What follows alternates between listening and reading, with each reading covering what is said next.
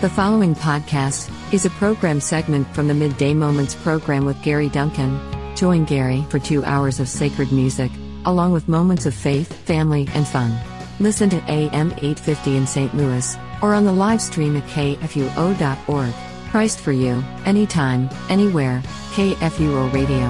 AM 850 KFUO worldwide at kfuo.org. Music with a message here on the Midday Moments program. I'm Gary Duncan, your host for the program.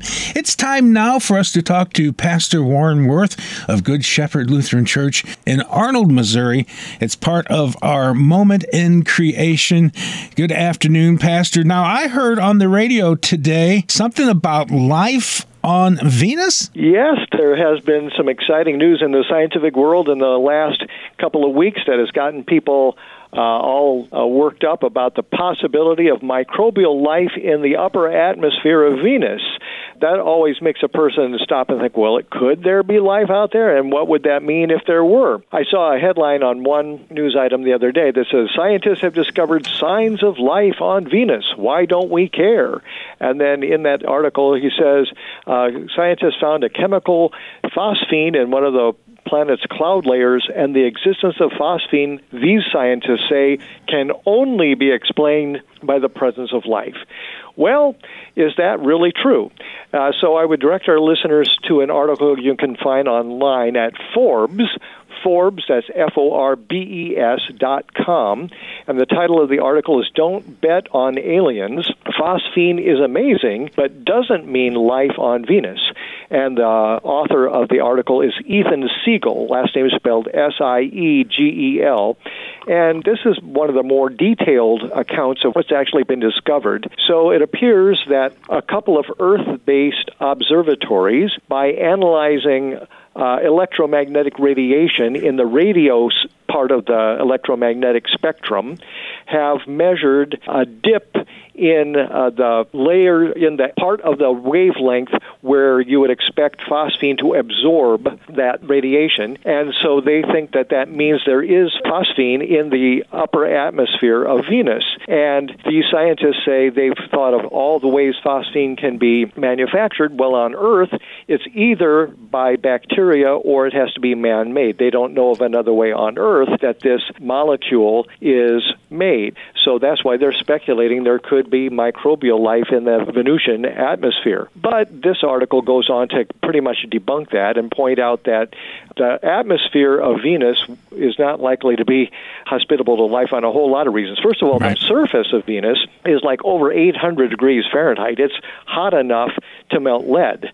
It's very much a hellish kind of environment, atmosphere. And even if you get to the upper layers where you're away from some of that heat and the temperatures may moderate some, it's still, the atmosphere is mainly sulfuric acid. So it's really, really unlikely that there's life of any kind, even microbial life, in the atmosphere. So people are getting excited about something that's probably much ado about nothing. The fact that there is phosphine, if you say, okay, we're pretty sure that we find this in the amount of 20 parts per billion in certain areas of the atmosphere, the question is, how did it get there? And the answer is they don't know, but that they shouldn't rule out things like geochemical processes that could make this, because they find out that it's actually present in other places too, like Jupiter and Saturn, some of the gas giant planets. And so, long story short, the headline is hype. And when you read all the details about what they know and how they know what they know, it's like, well, it's really, really, really unlikely that there's any life there. The author of this article says is kind of like if you would buy one lottery ticket and expect to hit the big, big, big jackpot. It's really unlikely. Now, I guess we have to ask ourselves as Christians, well, why do we care? What does it mean? Usually, the people who are pushing this kind of narrative, and then the reason we spend millions and millions of dollars of taxpayer money looking for life elsewhere, is that people believe in the story of evolution. They don't believe the Bible story of creation. And so their idea is if life evolved on Earth millions and millions of years ago, then surely it must evolve in other places if they have the right conditions. So people with that attitude are looking to find signs of some kind of life someplace else with the idea that, that would prove evolution is true. But it's all about your world. So if they would find for certain tomorrow that there's living microbial life on Venus or Mars or any place else, would that change your view of the Bible? No. Would it change mine? Of course not.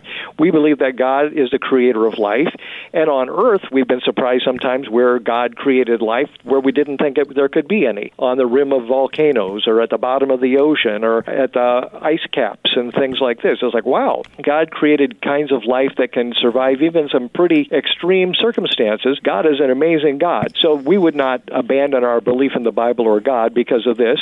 If there is life anywhere, and let me repeat, there is no evidence so far that there is, but if there would be life on another planet, well, God put it there. And so we still believe the God of creation, who, by the way, has revealed himself not only in the universe that he made, but especially in his word, the Bible, and it's all about Jesus, that God so loved the world that he gave his only begotten Son, that whosoever believeth in him should not perish, but have everlasting life. That's the message of the Bible. Right. And so when we look at God's Word, and when we look at the universe that God made, we should be in awe of the God who is mighty and merciful and who wants you to be saved by faith in Jesus.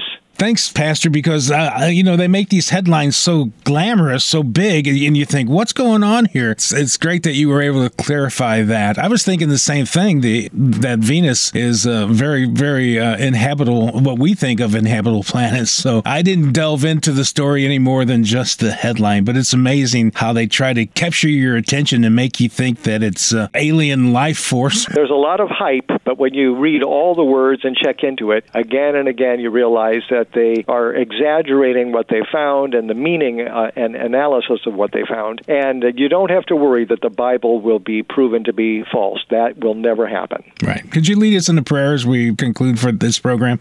Let us pray. Lord God, Heavenly Father, we praise you because we are fearfully and wonderfully made. Our souls know that right well.